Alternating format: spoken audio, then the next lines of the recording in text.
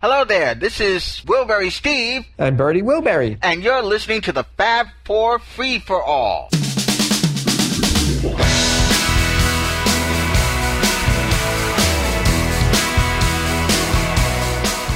And welcome to another edition of the Fab Four Free-for-All. My name is Rob Leonard, and I'm your moderator for today. And joining me today, as always, is Tony Triguardo. Hi, folks. And Mitch Axelrod. Mary. No. We were just doing James Stewart impersonations. Well, Mary is actually part of the topic we're doing today. We're going to talk about the Beatle kids today, and Then we talk about the ones who are musicians. right. There's a reason we're talking about There's a reason why it came up, I guess it's a couple of months ago from the time we're taping. James McCartney is on tour, and some British journalist asked, have you ever thought of playing with the other kids of the Beatles? Feh. Which, could be Julian or Sean or Zach and Danny. And he very calmly said, well, yeah, we maybe have talked about it. It wouldn't be a bad thing if we did it. And the next day in the paper, it was like, Beatle kids to reunite to take over their parents' job as The Beatle saviors babies. of the world. Yeah, the right. Beatle babies are here, and they're going to solve crime. And and it was really, I felt They're bad. like the Powerpuff Girls of the new generation. I felt so bad for James because here he is on his first tour, and it's a legitimate question in a certain sense. No, No, it's not. No. It's a legitimate question. Not at It's all. the wrong question to ask, though. It's a legitimate question for a really horrific British tabloid, is what it is. Yes. It's, It's a legitimate question because it ends in a question mark and it starts with a, right. So with a question. It was. I felt bad for James. He's first of all, he's on tour. It's his first tour ever.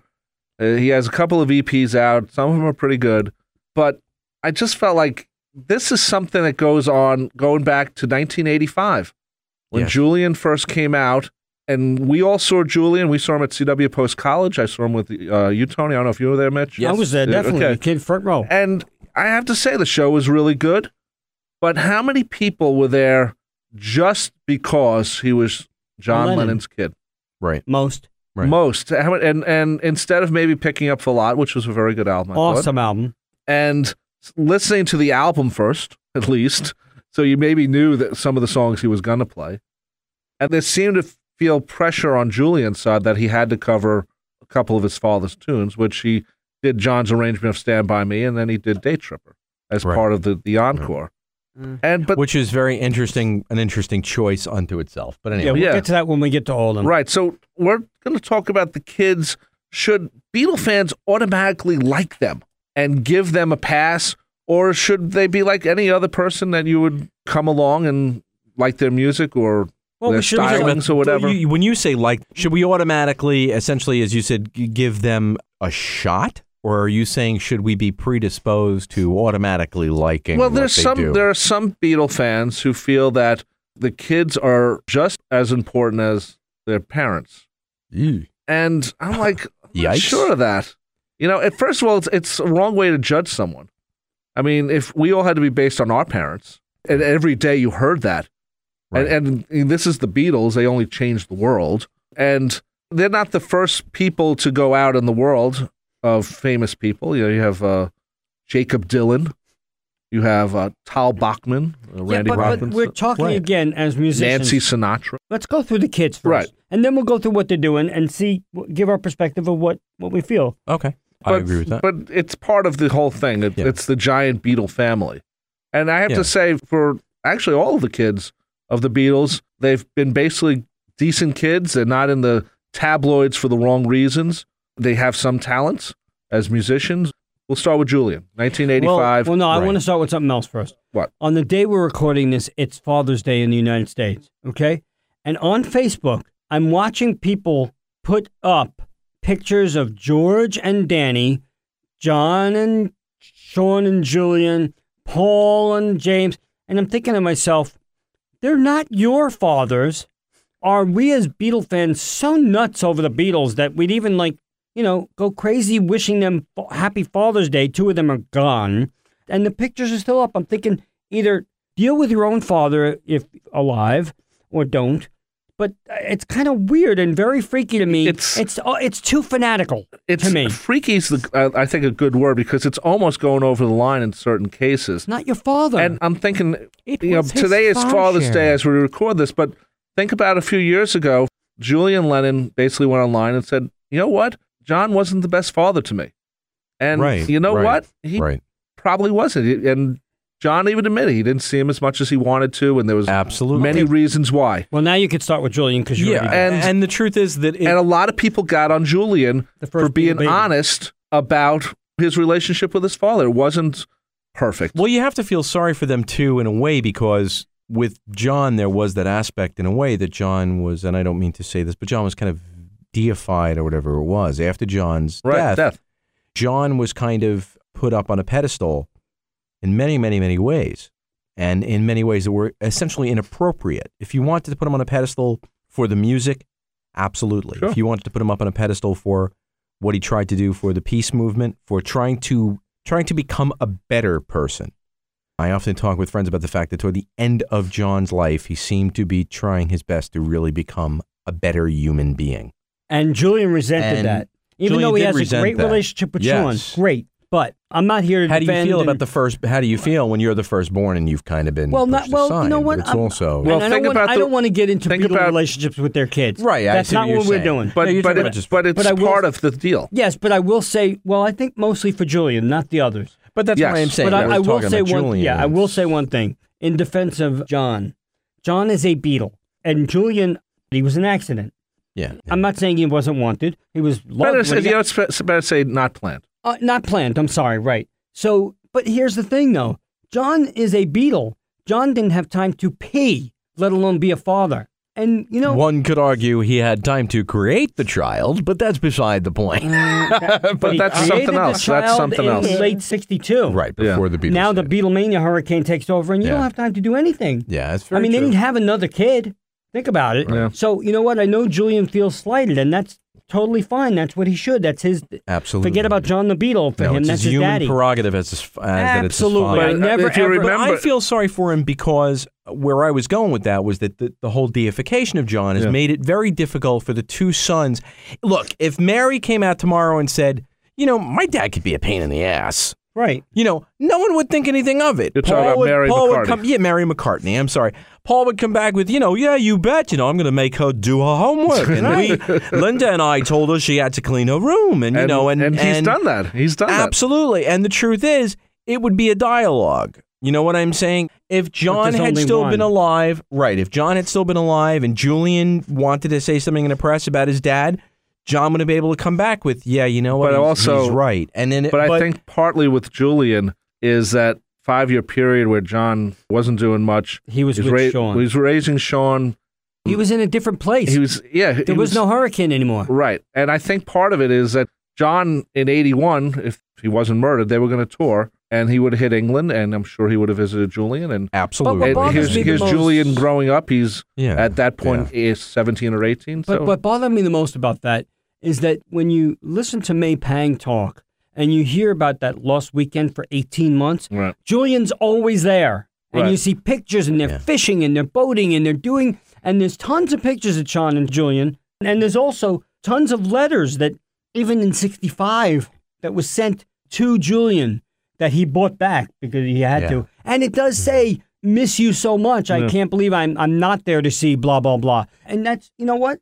I'm sorry, Julian. Get over it. But hold on. No, you can't say that. I am. Because, his father was taken from him before he had a chance to really grow up and have the relationship he could have had. Yes. Because when you get older, you have a different perspective. He was shot at 40. And Julian was 17. Right. So you have a different perspective as a 50-year-old now who doesn't have his father and had the chance to mold a different kind of relationship before my father passed. I honestly can tell you that, when you're older, you do have that different perspective on things. He never had a chance to do that. But I also think that part of the thing with Julian is that people still talk to him about his father. And to many parts of John's life to Julian, Julian doesn't know about it on a personal father-son relationship. Wow. And I think that goes back to 85. You remember the Rolling Stone front page, here comes the son. And I also felt that people were trying to get near him because he was Julian Lennon. Well, of course. Now, he's not the first person to fit into his father's band. I mean, Jason Bonham has played with Led Zeppelin and has done his father's music a great deal when playing with Led Zeppelin. Yeah, but that's playing But think about Live Aid. Remember Live Aid, the madness 2 days before? Oh, Julian Lennon's going to sit in for his father, and the Beatles are reuniting to save the world. Mm. And that's unfortunate tabloid crap, too. Yeah, but imagine you had to carry that around a lot. He didn't have to because it wasn't true. No, but people still bug him about it. But you know what? Let's talk about his music. Yeah, we talked about his relationship. Yeah. Let's talk about his music. He had a string of albums, Volat. We don't know if that sold well because it was his first and it was a Lennon. Yeah. It was good. I like very, very strong record. I think for a debut album, I think it's very good. No doubt about it. And some of my favorite stuff is not the hits. Like Time and a lot of the stuff that just is not the radio hit, the album stuff, which is filler, which is great stuff. I'll be honest with you, Julian Lennon's career is weird. As he became less famous, so to speak, he made better records. That's true. And that bothers me because I cannot tell you how good things like Mr. Jordan, Photograph Smile in 98 was just blew my mind. Great stuff. Fantastic. But you know what? I'm going to tell you something here too. And Julian tried very hard to get away from John's voice, so to speak, when he did his Bowie impression on I Get Up. Right. It was definitely very Elvis and David Bowie. But I'm sorry, Julian, but I got to say it. You also tried to capitalize on the Beatles because on Photograph Smile, there's a song called I Don't Want to Know, very Beatles sounding, and the video is all Beatles, meaning he walks across Abbey Road. Now, it's all done tongue-in-cheek and fun. And so there's, someone getting hit by trucks on Abbey Road as they're walking across, but it's all Beatles satire. I'm sorry, but you can give him that. But I give him a pass on that because he can attack it. I think there comes a certain point where if you don't confront it straight on, no, because now he can. Because now he's come to terms with his father. I see evidently. What you're saying, right? He's come to terms he came to terms probably in 2010 when he did the Lucy single for charity for lupus. Who was Lucy from Lucy in the Sky, childhood friend who passed unfortunately from lupus, I believe. So he did a charity single, great song, Lucy, really absolutely nice. So that was fun. He came to terms with John and John's non-relationship. Great, good for him. Now you could have attacked it and said, you know what, I'm in a better place. Oh, I see what you're saying. But back in 98, he was still mad at John. Meanwhile, you're putting out a video that's trying to sell the song because of the Beatles. But in 98, though, how many other people have done the same thing? Right, and the truth is, I do agree with Rob. In a way, it's kind of just, if you're going to have somebody who's in the position to do a satire and to rip on the whole Beatle idea, I understand, but you know what? May as well be and that's somebody fine, who's had to deal with that. But don't do it, and then... And then say, I don't want to be associated with it. I don't want to be associated with John Lennon because he was a horrible father. Because from 98 to 2010, he was still saying it. Yeah, true. Yeah, but he goes back and forth because I know he does. He'll say it and then he retreats and actually adds on to what he was talking about, which is kind of interesting. I just feel, you said a good point. He sort of put out better records as he pulled away. I loved his later stuff. And even the latest thing, well, I can't say Everything Changes is his latest one, which was only not released here in America. It was in the UK and I think a couple of other countries. Rumors are that an expanded version is coming out in the US. And rumors put out by Julian, oddly enough, on Facebook and stuff. But his stuff seemed to mature, and it's a damn shame that nobody listened. Yeah. Because I cannot tell you how great the song Saltwater is. That's a fantastic, unbelievable song. Great vocal, great song, great sentiment. Every good as sentiment as anything John ever did for the environment, so to speak. Like a cause song. Right. Yes. And you know what? Nobody heard it. And it's a damn shame because it's beautiful. Well, also concerning Julian, he's out of all the kids, I guess, and maybe because he was the furthest one away from his parent, he has been buying and picking up Beatle memorabilia and his father's memorabilia. Well, that's for a different reason. That's for different reasons. And I don't want to get into that now. And then it's just something kind of interesting that he is out there collecting his, stuff that's and he has there. a really good book out about his Beatle memorabilia that he picked up, which is really good. I'm sorry, I forget the name of it. I can't remember the name either. I've seen it. It's more of a picture book. But it's absolutely stunning.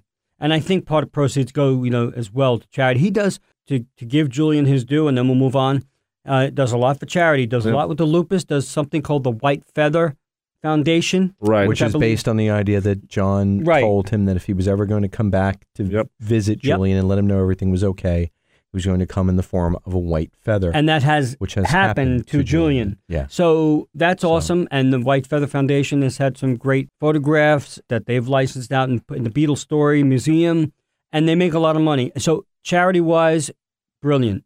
He's also a great photographer now.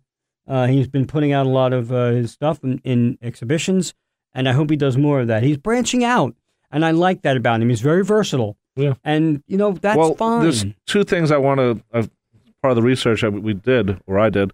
A lot of people think that he's not part of the Lennon estate. Now, Yoko is the executor of the estate. She's responsible for putting the stuff out and all that other stuff. But I have a music book of John Lennon's. And on the copyright, it says Yoko Ono Lennon, Sean Lennon, and Julian Lennon for John's name. So to me, that would imply that he is part of the estate.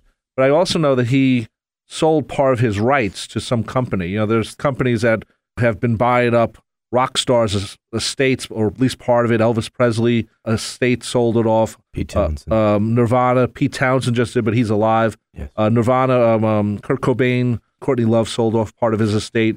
So I believe Julian has done the same. Not the whole thing, not his whole rights, but part of it. So it's just something to note about that his name is part of the estate. And I assume that when Yoko passes, that it will be Sean and Julian responsible. With Sean probably having the controlling, obviously. Probably, yeah. Sean will inherit Yoko's portion as right. well. So I assume that they would be partners in that. Hi, everyone. The cast of Fab 4 Free for All are planning a major event for October of 2012. We're asking all of our listeners to get in touch with us if they think that there is a local radio station in their area or a local club that may want to become involved in what we hope will be a worldwide Beatle event.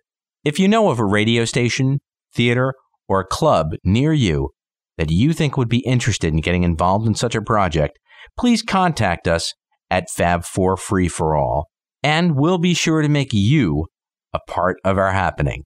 Thanks for listening to and supporting Fab4 Free for All.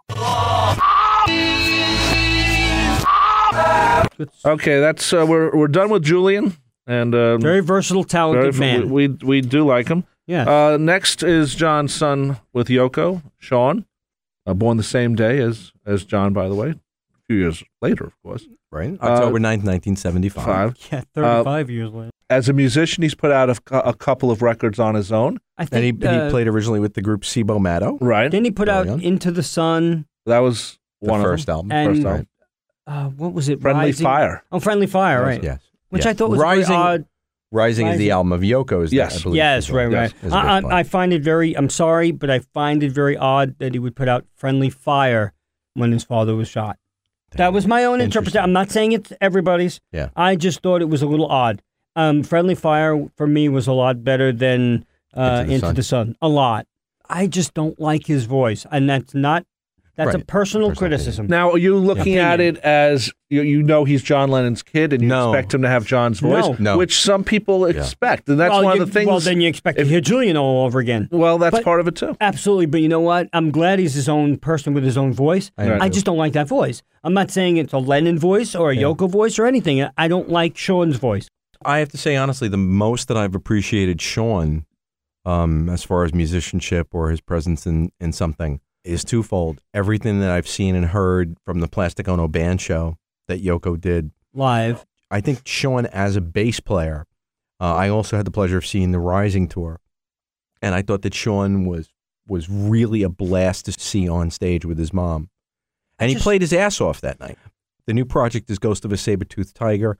I will confess to have not heard it all the way through. I have. Okay. It's actually very nice. That's what I've heard. Because I'm going to say his girlfriend, who I think that's who he's paired with. Yeah. It's a very sparse album. Okay. And it's not heavy. What I've heard has been sparse, and I've liked it. He's played out on Long Island here in New York. Yeah. He played a show. He's been doing a couple, did a little tour. But I got to tell you, the honest truth is that he doesn't, at least in my opinion, he doesn't have a great personality. And we'll get to that as well when we start as talking a performer. about, You mean as a performer? Yeah, I think he's just quiet. The scenes I've seen him, I think he, and this is part of it too. Do we expect the kids of the Beatles to be frontmen the way their parents were? Well, all right, but the thing is, though, Rob, if you're going to be out there and you're going to be performing and you're going to be trying to make music, now the truth is, I'm going to be blunt and say that if you're the child of a Beatle, chances are very good that you don't have to be doing it for money. Okay, no, whereas the average guy who's a performer, who's 20-something or 30-something, if they're out there making music, well, for God's sake, they got to be doing it. But that's not why you have a personality on stage. No, but look at me, I'm defending him. But where I'm going is that if you are choosing the life as a musician and a performer, and you're going to go out there in the world and perform, you should be held, whether your last name is Lennon, Harrison, or Smith, you should be held to the same standard as any other musical performer. And the truth is, someone who is a headliner at a club playing is going to be judged in part by their personality as a performer. Well, if they're a shoegazer, which is a form of music, if you're a shoegazer and that's what you want to be and that's your persona, and I'm not saying you do it consciously, but no, then you cultivate the fact that you're in that form of music where you play and you look at your shoes and you do what you do and whatever. But the truth is then you're going to have to kind of detach yourself in a way from the Beatles audience, because if you're going to attract the Beatles audience, but that's the not question. Are they purposely wanting the Beatles audience? If I was them, I wouldn't want any Beatle fan to come. I don't think Sean really. If I was Sean or if any of them, I would just say I don't want Beatle fans there because there's a different pressure. You're absolutely right. I don't think, and that's the one thing I will say to Sean's credit, absolutely, is I feel as though, very honestly, Sean is in no way courting the Beatles audience. I really don't know if he's courting any audience at this point. No, right, but and I think that's cool. I mean, he's out there trying to make it, but again, I think he's a case of someone who's out there playing for the love of playing because he doesn't need the money. He's not doing, when we get to James, we'll see, I think James is in a different situation. I don't think it's about money. I think it's about, especially Sean, has become a downtown type musician. Yes. And if his name wasn't Sean Ono Lennon, it was Sean Smith, people would probably look at him differently. Yeah, but he'd be a downtown guy who would say, oh yeah, there's this guy, Sean Smith, you have to go see downtown. But I have to say, in all honesty, that he'd probably play more too. He'd play more, and he'd be forced to develop his stage personality a little bit more as a performer. Now, I got a question for you guys. If each Beatle, son of a Beatle we're talking about, went out as part of a band where they're not the focus, it's not Julian Lennon, it's not Sean Lennon. Danny did. Danny's the only one who's done it. Well, Zach's played with The Who and Oasis. Of course, so that's something else, though. But Danny's the only one who's been part of a band. The new number 2, he's did a thing, The Fistful of Mercy with Ben Harper, which is a really good record. Very good record. And I think that takes the pressure off being a son or a child of a Beatle. Yeah, and we're going to Danny, which is a logical step away over now. And but one more thing about Sean, just to say something. He tends to be, out of all the kids of the Beatles, in the gossip columns the most because he's very popular with the ladies. And he's New York. And he's New York, too, so he's page 6 a lot. If he and Yoko lived in the Bahamas, he wouldn't be in the press. A surprisingly and alarmingly high number of photos with him and Yoko. Yeah. And sometimes, I mean, there was one that was really sick where Sean was wearing almost the exact same thing as John, and he was next to Yoko, and they had the same photo from John and Yoko, and it looked eerily alike. Well, and I don't think Sean looks a lot like John at all. I do. I think if you look at Julian, he reminds me of John of 1965. If you look at Sean, he reminds me of John of 1980. And if you look at Julian and Sean together, they both have the same father. They sort of should look more same, but they there's a split. I think Sean looks a lot like Yoko. But when I see Sean, I think John 1980. Yeah. So let's get back to Danny. But okay, so we were talking a bit about Danny, and I think that Danny, definitely by him being involved in the bands, Danny has just showed himself, I think, to really be so much of an all-around musician, producer, creator. I mean, I won't say producer in the technical way like a George Martin producer, but he's been involved in his father's projects. He also seems to have had a very complex, I'm sure, but a somewhat normal relationship with his father. Well, he went to college in America here. Right. Went to Brown. Went away. And George home. came to visit him on Parents' Day every year without bodyguards. So it was a very normal relationship. And based on Living in the Material World, the documentary, even Danny said that he was very tight with his dad. Yeah. Right. It was interesting because he was talking about military school. Right. And George was trying to figure out why he liked it. But he sort of liked it. The one thing I will say about Danny, he's the only son of a Beatle who had exposure to a father who was also part of a band, not the Beatles. Traveling Wilburys, where George was not the focus. So maybe he learned from that. He learned what not to do in the Beatles and what to do in the Traveling Wilburys. Yeah, maybe. He was old enough at that point. Yeah, he saw 10, George 11, as a band member playing with Uncle Jeff and Uncle. Well, but then again, though, you got to think about it. Well, no, that's true. Wings was gone by the time James was born. Yeah. Well, not born, but by the time he was 3 or 4. Right. Forget it. So you're absolutely right. And Paul was the focus of Wings. I know, but still. It was Paul McCartney and Wings. But still there was It wasn't George Harrison and the Wilburys. Right. That's right. That's but one thing about Danny, and this is where, when we say, should we care about the kids of the Beatles, this is where I care about Danny, because Danny's the one, first of all, he was part of the concert for George as a player.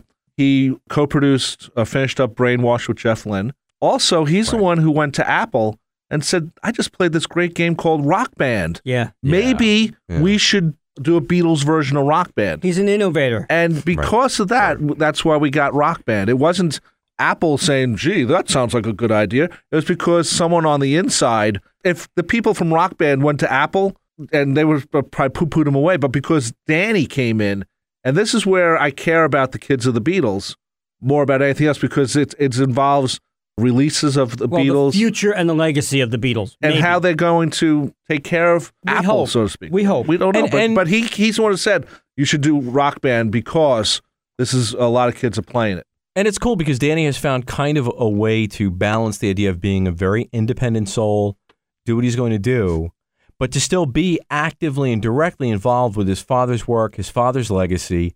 And the truth is, Fistful of Mercy that's not a Beatle-y sounding record by any stretch of the imagination. No. Neither is a new number 2. Right. Oh, totally absolutely not. And Danny has been able to figure out a way to, again, acknowledge his father's work, be involved in helping to finish and do work on his dad's work, but create very much his own musical identity, as Sean is doing as well, in a way, but also to, again, as you said, be part of a band, be part of an outside conglomerate that isn't just centered on the fact that he's the son of a Beatle. Yes. Yeah, I think it's kind of interesting that he was the only one in a band, so to speak. Yeah. Let's talk about Zach Starkey, the drummer who's toured with Ringo. Yep. And he's better than Ringo. And, Ringo will admit that. So will John Entwistle. Yeah. John all right, let's say this. Here's, in a way, you don't want to say better. Better's the wrong term. Okay, better's the wrong term. Different. The reason why one could argue that Zach is, quote, better is because Zach inherited, by blood, by watching, by learning, whatever, his dad's metronomic sense of timing. Yeah. Right. At the same time. And also might be a genetic thing, too. It may be genetic partly. At the same time, they all both swallow a clock or something. At the same time, Zach was able to glean from Uncle Keith, Keith Moon, Keith's incredible ability to be all around the set and appear to have 11 hands. Yep. So and do fills that you shouldn't be able to do as a drummer. That should not, as a human, be physically possible. And especially in a band like The Who, which didn't really have the typical rhythm guitar, lead guitar setup. And had lead drummer. It had lead drummer. You also had lead bass. And then you had Pete and Rogers, just the singer. Yeah. And here, they had Kenny Jones, who's not a bad drummer, but he's maybe not a Who drummer. Yeah, right. And then all of a sudden, a few years later, you had Zach Starkey. And I remember seeing him at the Garden. I'm like, wow. Yeah, it actually took The Who to places that they really, in a way, couldn't have gone to with Keith, because Keith just unfortunately didn't have the sobriety. He didn't have the stability. And thank God at the time Zach was now clean and sober when he joined The Who and whatnot. And Zach was phenomenal. Whether or not we'll still see The Who continue remains to be seen as of 2012. Zach was also in Oasis. Yes. Zach also was the drummer in Oasis. Incarnation. I shouldn't say the last incarnation. He was on the last official album. Yes. Very good album, by the way. Yep. Very underrated, but no one listened again. Right. Whatever. And the last touring bands of touring versions of Oasis too, if I'm not mistaken, barring the very last one. Yeah, I don't think it was. No, he wasn't in the last one. There's a connection back to the whole Beatle thing, which is kind of funny. Well, also, I think one of the things about Zach is he doesn't sing. So does he? There's no pressure. There's I think less pressure on making records. Because nobody is judging his voice. Right. But let's be honest, though. Let's be blunt. It's funny we say no pressure because he's not a singer. He's still doing the same. If he was playing trumpet, I know. we could say there's no pressure. He's still coming out as a drummer. I think there's with a guy who's considered one of the greatest drummers in rock history. I think there's no pressure. His style's different than his father. And I think there is no pressure because he's clearly, and I'm going to say in quotes, air quotes here, better than his father. I said air quotes, which you take that whatever you want. Right. But because if he came out and he was a horrible drummer, then that would be different. But because he's an excellent drummer, and some say far superior than Ringo in terms of different aspects of drumming, then there is no pressure. The interesting thing about Zach, too, is that I've found in a couple of instances, Zach to be a very nice guy and also extremely shy of interviews. And I think a lot of I think if we were talking about stage presence, I think it comes out of a shyness also just from being in public because they're the children of Beatles, and Paul loves being interviewed, and George, depending on who was interviewing him, John at different points loved being interviewed. But Danny likes to talk, though. Danny does talk, but it's only about specific things. Yes, yeah. You know? But I think the kids maybe see that and. Oh, your dad has to do another interview instead of maybe playing with the kid. Well, and let's face it. Maybe that reminds him of something. True, and let's face it, truth be told, well, I shouldn't say that. John got in trouble with a lot of stuff he did in his music.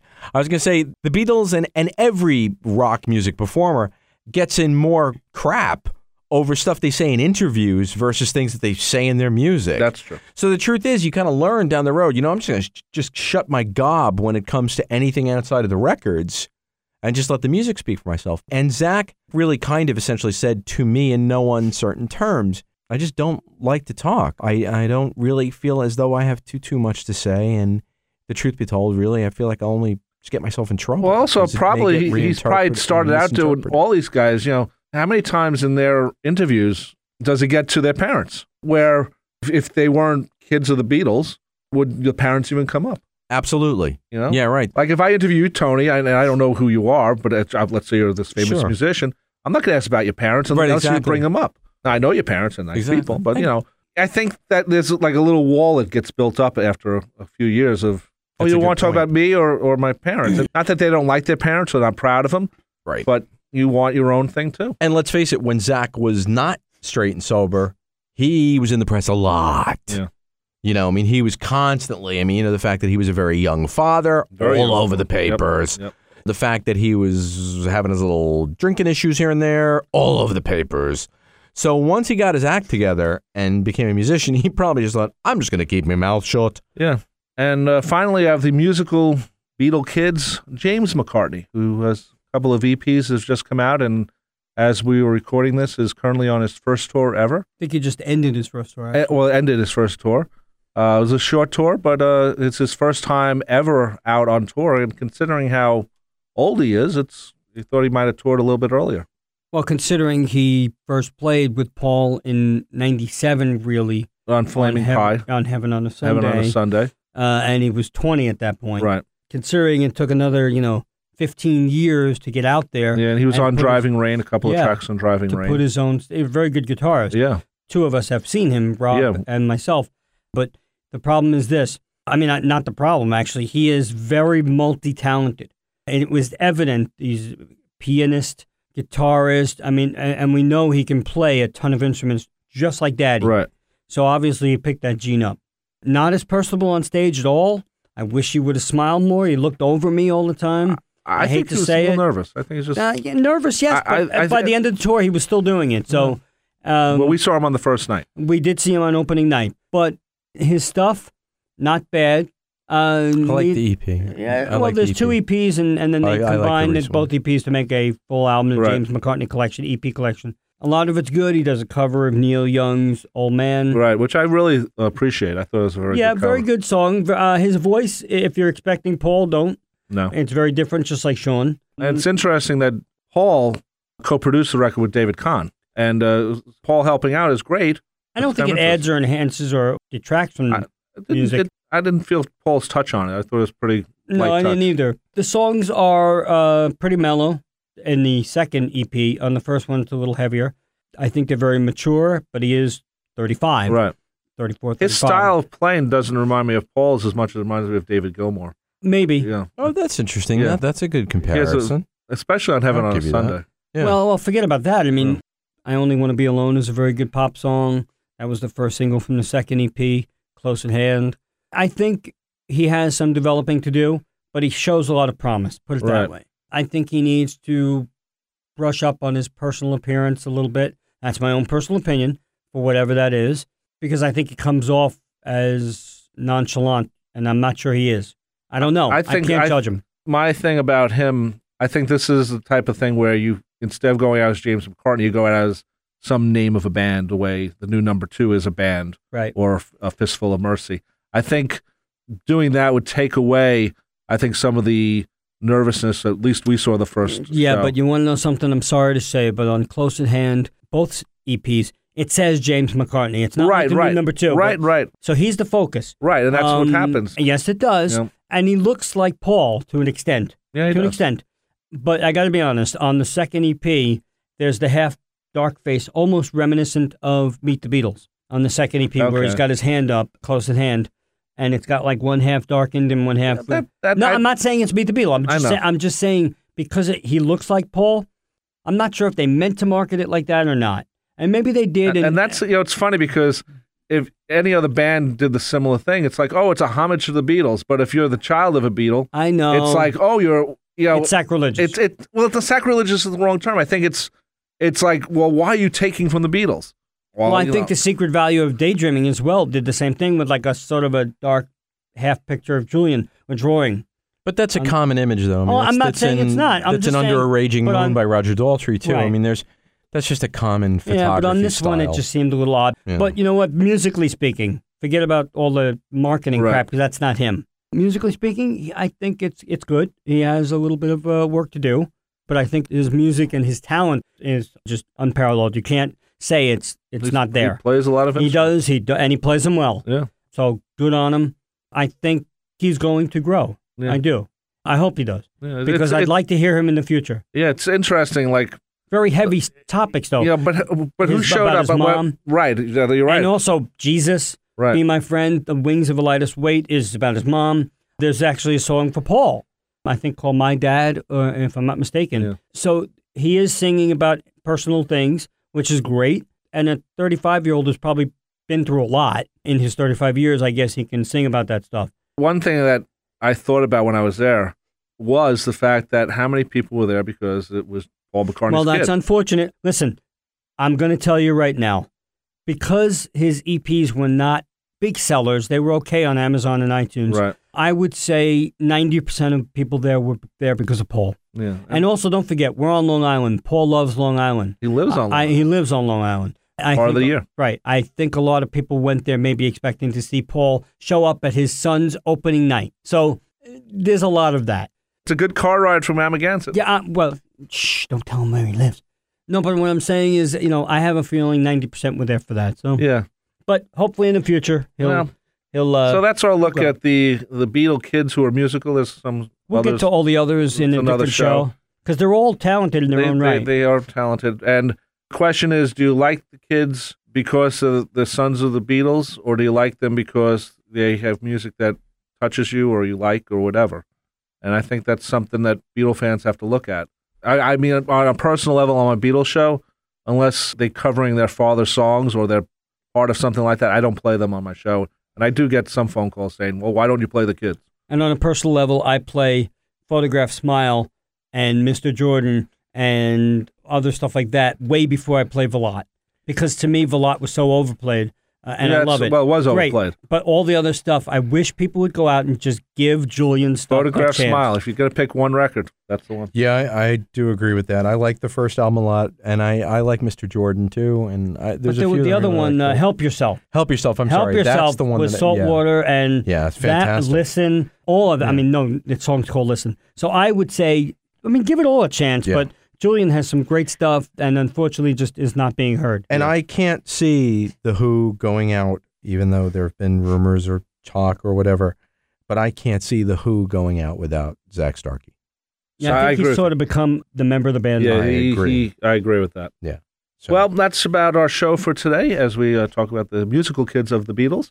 I'm your moderator, Rob Leonard, and joining me today has been Mitch Axelrod and Tony Chiguardo. And please join us on Facebook. We all have individual Facebook pages. The Fab Four Free for All also has its own page where you can make comments about this show or any show or anything Beatle related. We try to answer them, or other people do. It's a nice place to gather and get everyone in the same place. We also have a website, Fab4, the number 4, free, the number 4, all.com.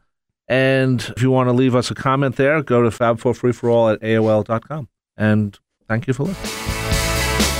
Fab 4 Free for All was edited and produced by Tony Chiguardo at Word of Mouth Studios in Westbury, New York. The opening and closing theme is My Dolly by the band The Badge, featuring longtime listener Jeff Slate, available on its debut album Digital Retro and recent Best Of compilation, as well as from the Fab 4 Free for All website. Thanks for listening to Fab 4 Free for All. Mary! Okay. Mary! Holy crap, Mary! Jeez, Mary. We're rolling, you idiot. What? Mary. Mary! Mary, we're going. Mary, where are you going to? You want Mary! Mary, you want to eat at home, Mary? I've got some Monkberry Moon Delight for you, Mary. Maybe we should go get something to eat and not do the show. You want to play with my monkberries, Mary? We'll just let him do James Stewart for the rest of the night. What time is 10 o'clock coming? Oh, we'll just... All right, let's go. But Mary. Okay. All right. Come on. Okay, I'm waiting for quiet part here. Shh.